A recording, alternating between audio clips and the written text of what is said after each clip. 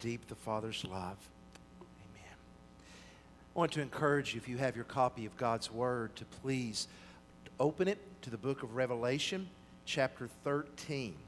Revelation 13. If you don't have a copy of the Bible with you, or you don't have one on your phone or electronic device, there are pew Bibles located in the backs of the chairs, so please feel free to make use of one of those. If you don't own a Bible, take that one with you as a gift from Trinity that can be yours.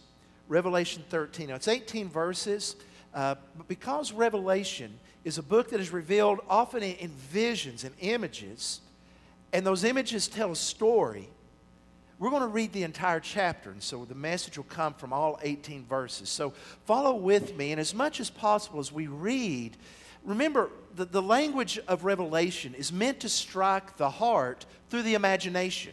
That's why you have these images of beasts, because as we imagine them, we see they are terrible and ugly, and it's part of the power of Revelation is to say, because that beast is ugly, you don't want anything to do with it. Flee from it. Seek Christ, who is beautiful and glorious. So let's read this passage, or I'll read it and you follow along. John writes, "And I saw a beast rising out of the sea, with 10 horns and 7 heads, with 10 diadems on its horns, and blasphemous names on its heads. And the beast that I saw was like a leopard. Its feet were like a bear's, and its mouth was like a lion's mouth. And to it, the dragon gave his power and his throne and great authority. One of its heads seemed to have a mortal wound, but its mortal wound was healed. And the whole earth marveled as they followed the beast. And they worshiped the dragon, for he had given his authority to the beast. And they worshiped the beast, saying, 'Who is like the beast, and who can fight against it?' And the beast was given a mouth uttering haughty and blasphemous words, and it was allowed to exercise authority for 42 months. It opened its mouth to utter blasphemies against God, blaspheming His name and His dwelling, that is, those who dwell in heaven. Also, it was allowed to make war on the saints and to conquer them. And authority was given it over every tribe and people and language and nation, and all who dwell on earth will worship it. Everyone whose name has not been written before the foundation of the world in the book of life of the Lamb who was slain. If anyone has an ear, let him hear. If anyone is to be taken captive, to captivity he goes. If anyone is to be slain with the sword must he be slain. Here is a call for the endurance and faith of the saints. Then I saw another beast rising out of the earth. It had 2 horns like a lamb, and it spoke like a dragon. It exercises all the authority of the first beast in its presence, and makes the earth and its inhabitants worship the first beast, whose mortal wound was healed. It performs great signs, even making fire come down from heaven to earth in front of people. And by the signs that it is allowed to work in the presence of the beast, it deceives those who dwell on earth, telling them to make an image for the beast that was wounded by the sword and yet lived. And it was allowed to give breath to the image of the beast, so that the image of the beast might even speak and might cause those who would not worship the image of the beast to be slain. Also, it causes all, both small and great, both rich and poor, both free and slave, to be marked on the right hand or the forehead, so that no one can buy or sell unless he has the mark, that is, the name of the beast or the number of its name. This calls for wisdom. Let the one who has understanding calculate the number of the beast, for it is the number of a man, and his number is 666. Would you please bow with me in prayer? Gracious Lord, we know we are dependent upon your Spirit to illuminate our hearts and minds to understand your word. The book of Revelation has certainly reminded us of that regularly. So this morning, Father, we ask for your Spirit to work within us and among us. We come confessing that your word is truth. We believe it. But we also come confessing our need for your Spirit to help us understand it. And guide us, Father, so that we just don't know it with our minds, but Lord, so transform our hearts by the power of your word through the Holy Spirit, so that we are changed from glory to glory, showing Jesus Christ in our lives dedicated to him. For it is in his name that we pray. And the church said, amen. Michael Fuller was 53 years old, living in Lexington, North Carolina, when things had hit rock bottom for him. Times were hard. He was jobless, didn't know how to make ends meet, and that's when he developed his plan. The plan that would solve his problems and set him on easy street for whatever years he had left. He began putting his plan into action, and the day came when it was time for the plan to be implemented. He picked the focus, the arena in which he would try to win his fortune. It was the local Walmart. So he walked into the Walmart there in Lexington, North Carolina. He gets the cart and he walks through the aisles and he picks up some items, a microwave, a vacuum cleaner, and a few other odds and ends, and he makes his way to the cashier and he pushes the cart up and she begins scanning the items. That'll be $476.39, please. It's the moment of truth now. Michael reached in his back pocket, pulled out his wallet, reached in and pulled out that brand new $1 million bill that he had made and handed it to her. She looked at the $1 million bill. I've never seen one, and neither had she. You know why? Because it doesn't exist. There's no such thing. And she looked back at him and backed down and then called for security. His plan didn't work, obviously.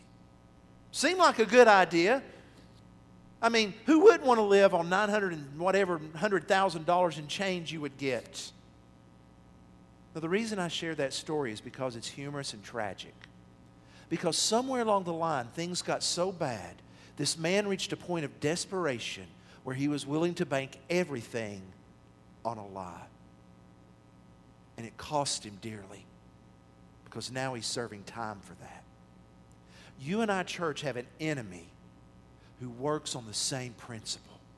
He works on deceit, targeting our desire for security and safety and salvation to lead us away from God into slavery and even unto death.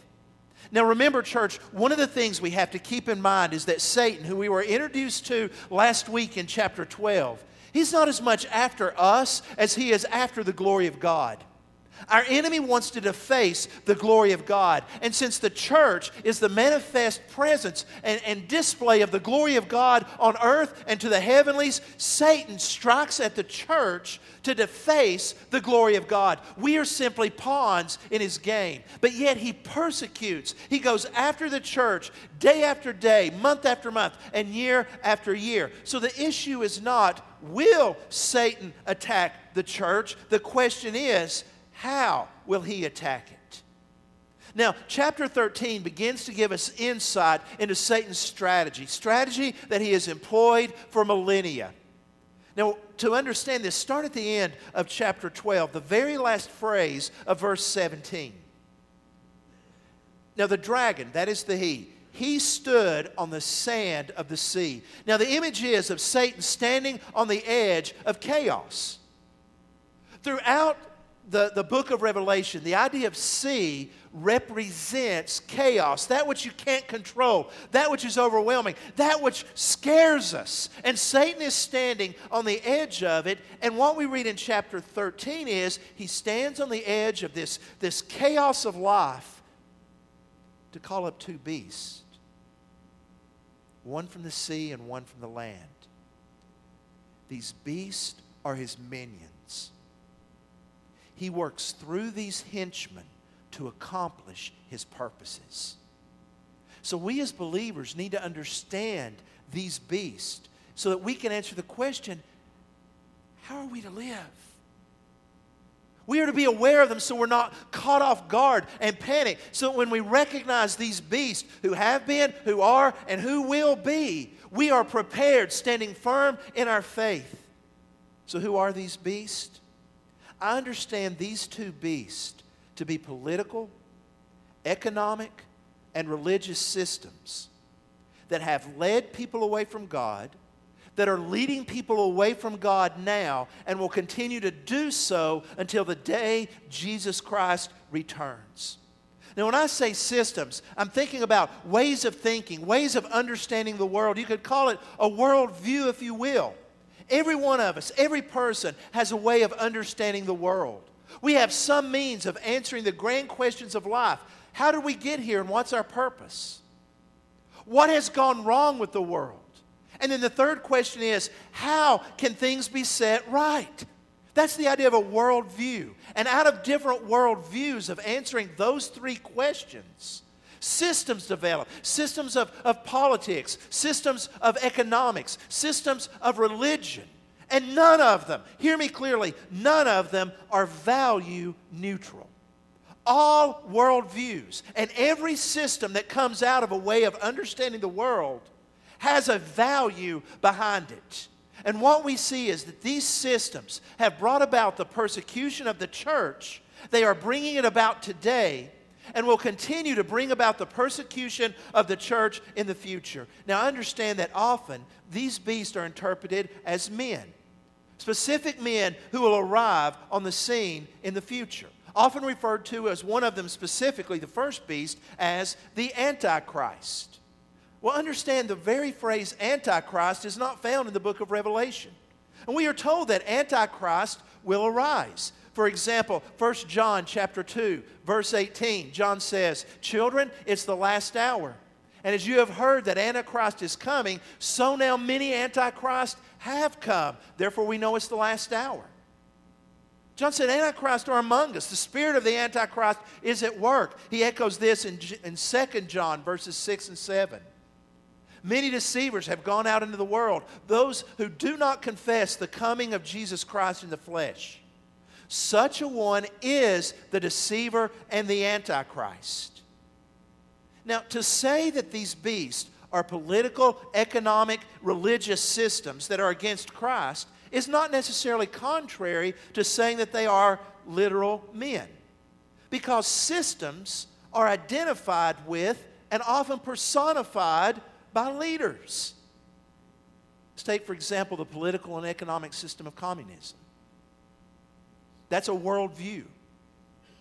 That's often personified either by Joseph Stalin or Karl Marx. One person representing that who becomes the embodiment of it. Fascism is personified by Hitler. You could argue false religion has many personifications, ranging from Joseph Smith to any prophet of the day who claims to speak for God but denies Jesus Christ. If you take the worldview of the system that says all that matters is pleasure, hedonism, just have fun, you only live once, that's personified by Hugh Hefner. But behind each of those men and behind any future leader that may arise is a system. And I want us to be aware of that.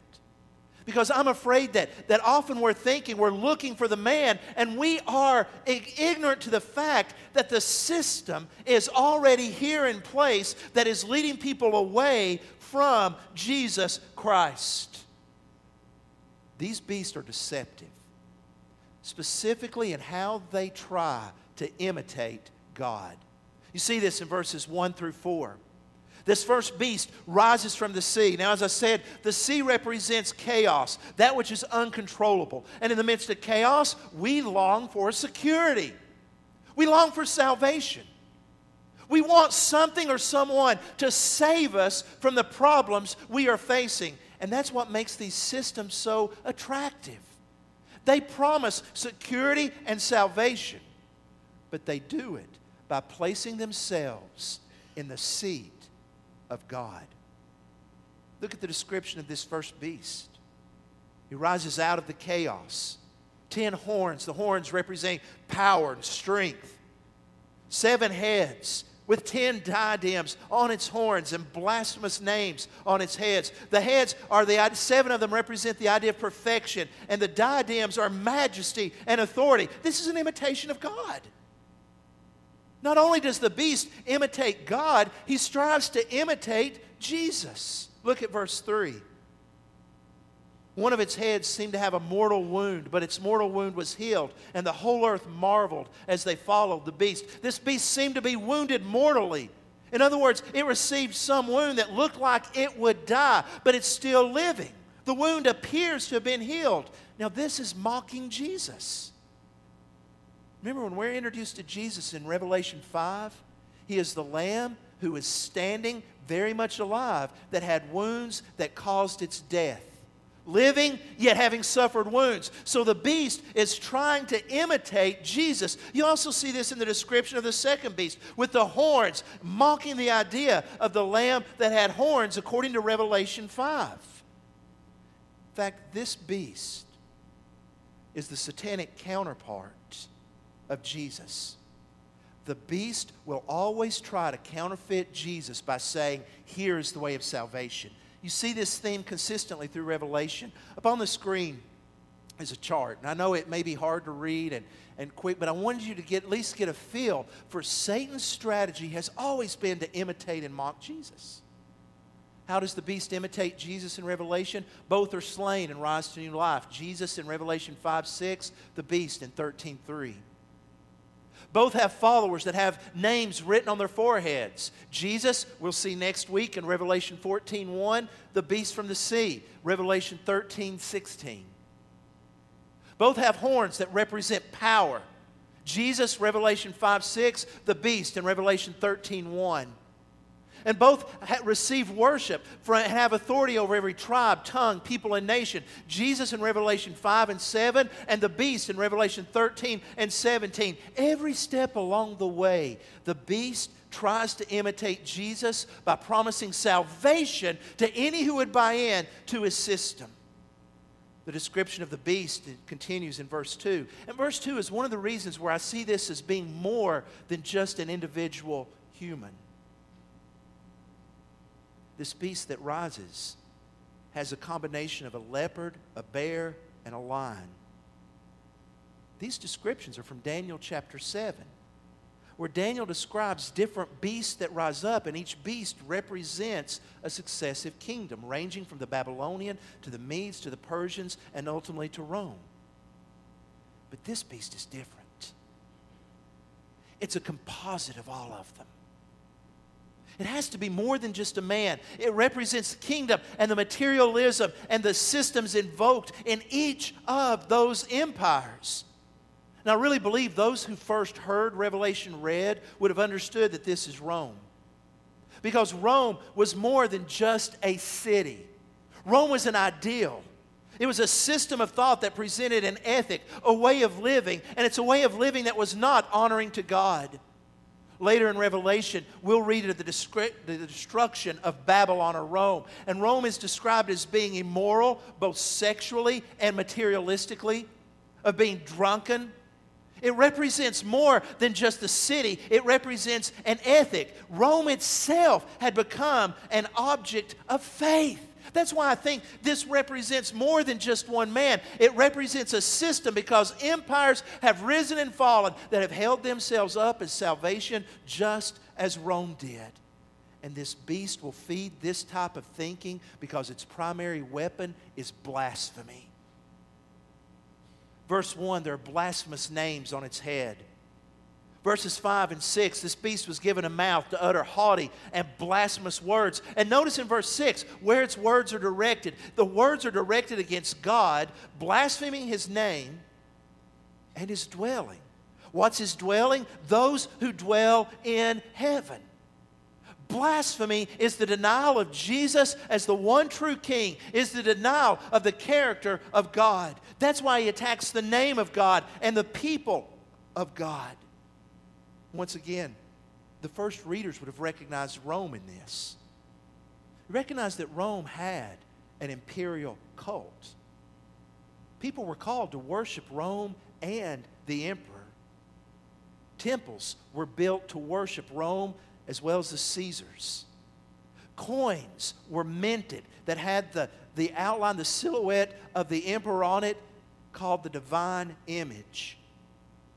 Domitian, who reigned in Rome from AD 81 to 96 and very well was reigning when Revelation was written, persecuted Christians intensely. Domitian asked to be called our Lord and our God. And he wasn't the first. Nero, who reigned in the 60s, erected a statue of himself and encouraged emperor worship. And the blasphemy is that these emperors denied God and held themselves up as godlike saviors of the world. And Satan is working today so that you and I, without realizing it, would begin to think of our salvation in terms of political, economic, or social systems. Remember, the spirit of the Antichrist is at work here and now, and that spirit wants to lead us, this nation, and this world to look to anyone and anything other than Jesus Christ for salvation. Learn the lessons from history. No name is more associated with evil in the 20th century than Adolf Hitler. His crimes, his lies, his evil is well documented. But understand that he didn't just show up on the scene and start building gas chambers and amassing an army. It happened over time. In fact, it happened when Germany was at its lowest ebb in chaos. And they were looking for a Savior, someone to deliver. And here comes the Fuhrer, promising salvation economically, socially, and psychologically. He promised salvation. We must be careful, church. Richard Terrell, in his book, Resurrecting the Third Reich, wrote this: create a critical mass of people who cannot discern meaning and truth from nonsense, and you will have a society ready to fall for the first charismatic leader to come along. We must be on guard. For the spirit of the Antichrist, the spirit of the beast, is at work even now, as he has been for millennia. And it's this promise of salvation that lures us toward a worldview. Think about it today. People are searching for salvation. If we learn to analyze the media around us, we will see that every message is a message saying, here's the solution to your problem. America is facing now, according to news reports, a growing addiction to heroin, opioids.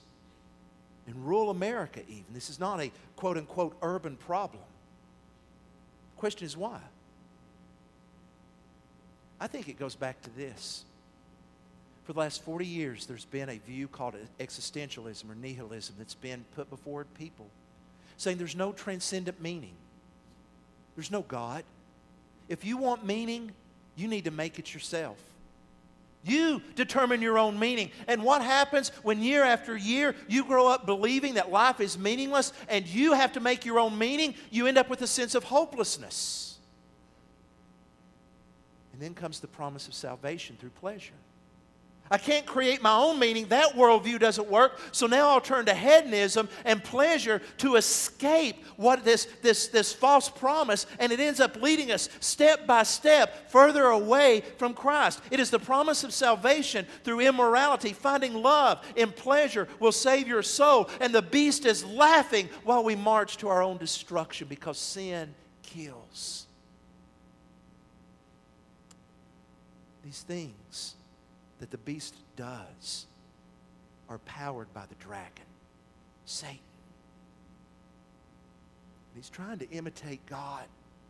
And it doesn't just stop at Jesus and God. He tries to imitate the Holy Spirit and the church to corrupt worship. Look in verses 11 through 18. We're introduced to this next beast who rises up out of the earth, and he has horns like a lamb, and he speaks like a dragon.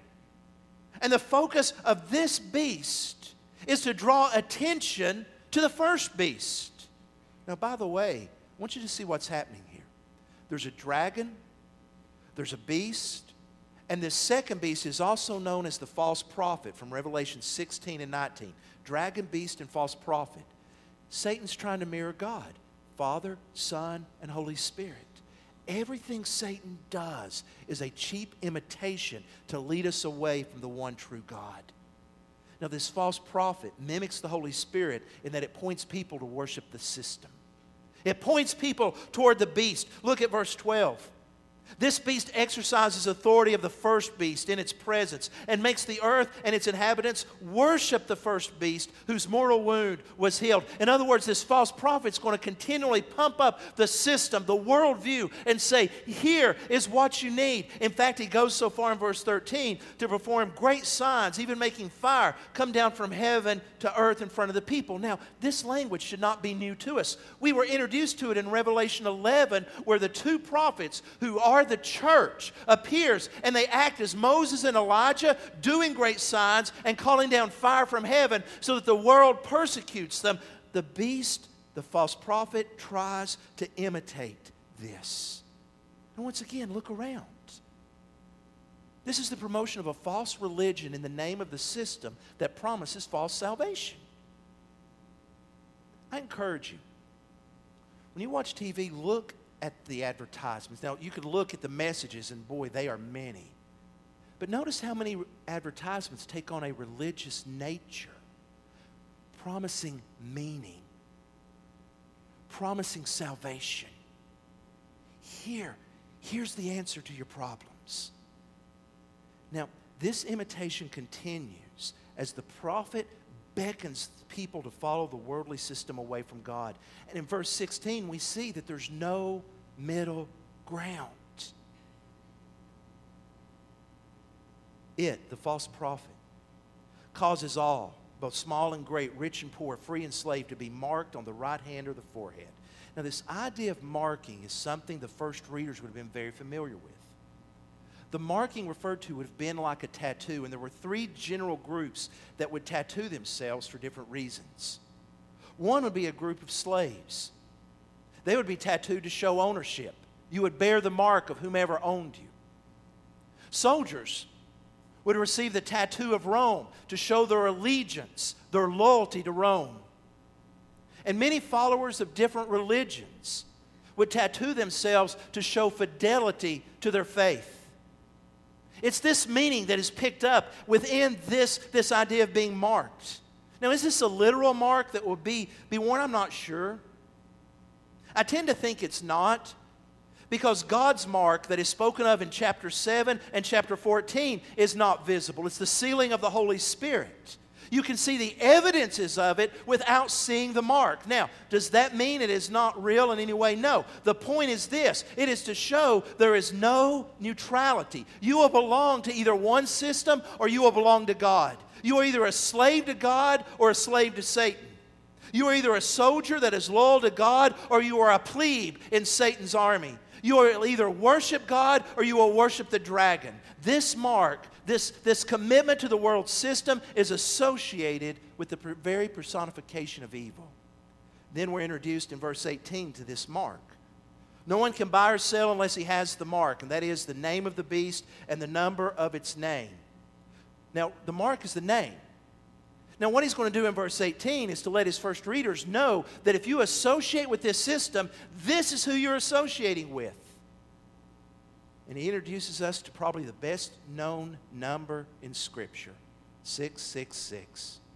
Did you know this number is so well known, even among non-believers, there's an actual fear of it? A phobia, a psychological phobia of 666. I'm not even going to try to say that. That's how ingrained it is. People who, if you get, accidentally get the number 666 when you're waiting in line, it's like, can I have another number, please? What is meant by this? A lot of ink has been spilled trying to guess who this number represents. Guesses have ranged all the way from Caligula to Hitler, from the Pope to Ronald Wilson Reagan as the Antichrist.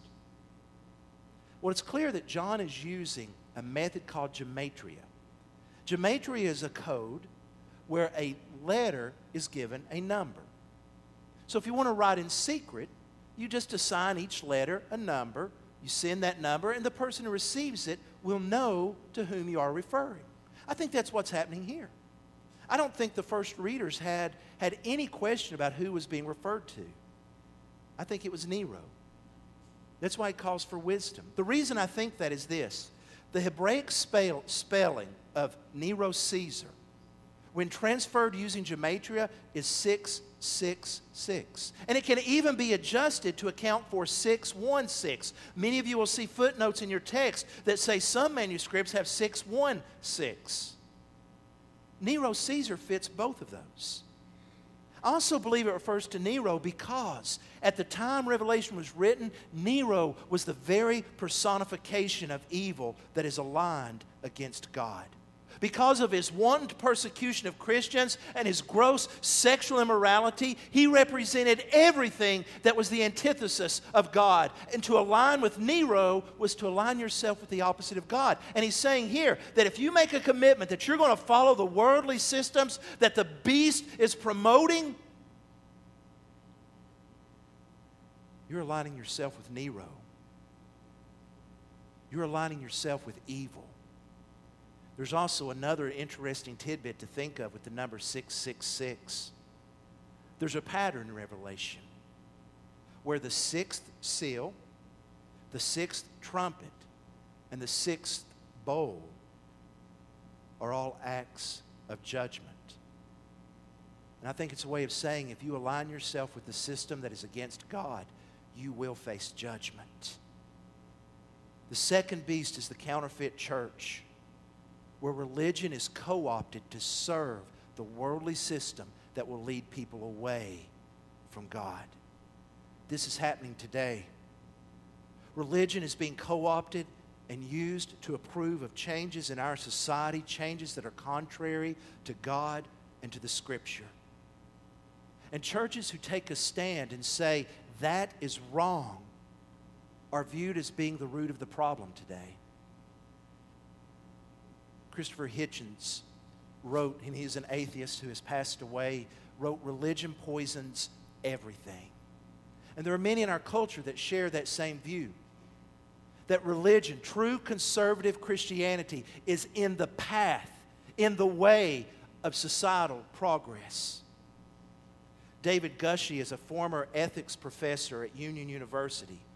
While he taught there, he held to traditional biblical views on sex and marriage, and he has since renounced those views and left Union. He now teaches at Mercer University, and he has become an outspoken spokesperson for LGBT rights. In fact, in 2015, he was quoted by the New York Times columnist Frank Baruni as saying, "Conservative Christian religion is the last bulwark against full acceptance of LGBT people." 2 or 3 weeks ago, Gushee wrote in a column. Listen carefully to his words because I think they are prescient. "It turns out that you are either for full and unequivocal social and legal equality for LGBT people, or you are against it. And your answer will at some point be revealed. This is true both for individuals and for institutions. Neutrality is not an option. Neither is polite half acceptance, nor is avoiding the subject. Hide as you might, the issue will come and find you."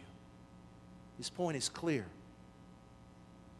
Churches that do not get on board and promote the changes within our society will face consequences, and their doors at some point be shut.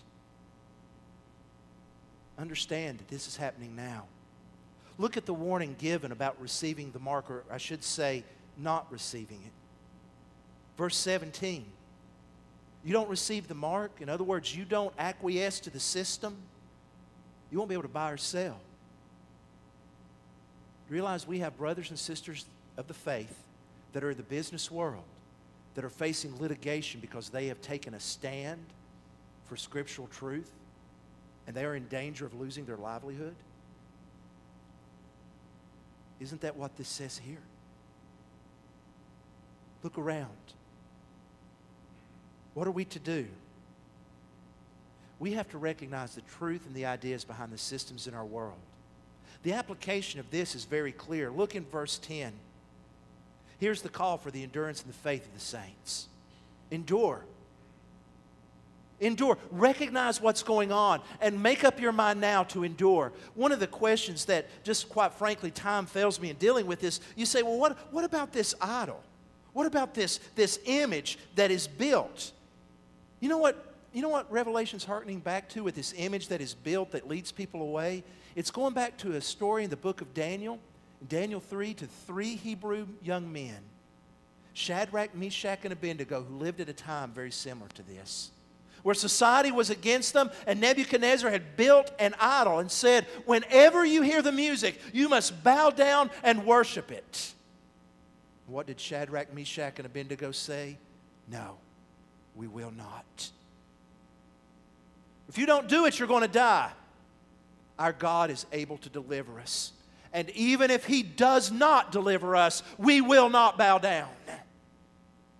That's echoed throughout this passage to the church of saying, don't lose heart. Know what you believe and to know God will see you through. You want confidence that God will see you through? Not that we may not suffer, but that our faith is secure. Look at how far back our security goes. Look at what he says in verse 8. Everyone will worship it. Everyone whose name has not been written before the foundation of the world in the book of life of the Lamb who was slain. The flip side of that is people whose names are written in the Lamb's book of life from before the foundation of the world will recognize what's going on and will stand firm for the truth of the gospel.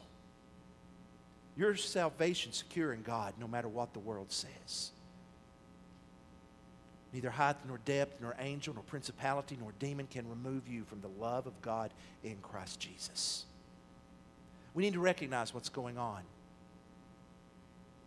The issue is one of life and death.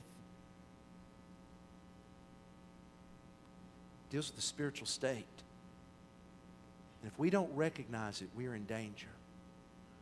Needless to say, we're coming up on September the 11th, which was one of those pivotal points in American history. There was a gentleman that died that day, not in America. He was in Myanmar, or Burma, as it used to be known. He died tragically. He was a herpetologist. What that means is he's one of these guys that was fascinated with snakes. There was his first mistake. He was looking for what's called the common branded krait, C-R-A-I-T. It's in the cobra family.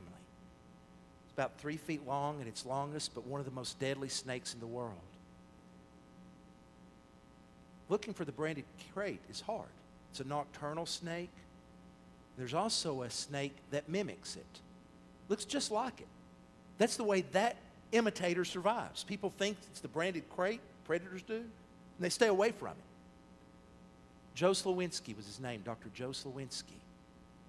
He was presented a bag where someone had caught what they thought was an imitator. He opened it, looked at it, and going on faith from what the person had said, it reached his hand in there to grab it and was bitten. 12 hours later, he died. He died because someone could not discern the truth from a lie. What happened to him is being played out around us on a spiritual level. And Revelation 13 is a warning to believers to endure and recognize the powers that are behind the systems of our world and follow Christ. I want to ask you to bow your heads with me, if you will. Now, I realize this is not a feel-good message, but I believe it's the truth. And it's going to come down to the point where there is no neutrality. You are either with Christ or you're not. And so I ask you today to make that decision. Make that decision.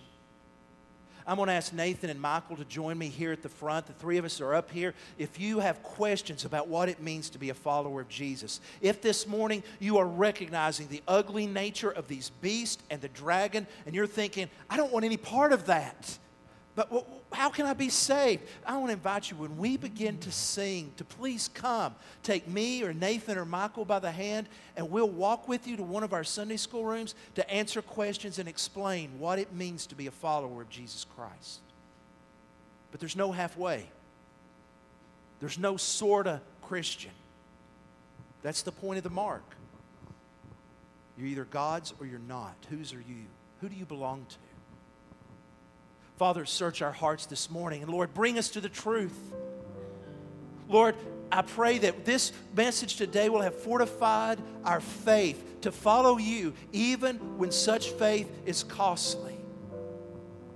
Grant us endurance. And Father, rather than shrinking back, let us proclaim clearly the gospel of Jesus Christ to our neighbors. Father, and forgive us if we look to a system for salvation. Let it be clear we look to Jesus Christ, Him crucified and resurrected as the only hope of being saved from your judgment. In Jesus' name we pray. Amen.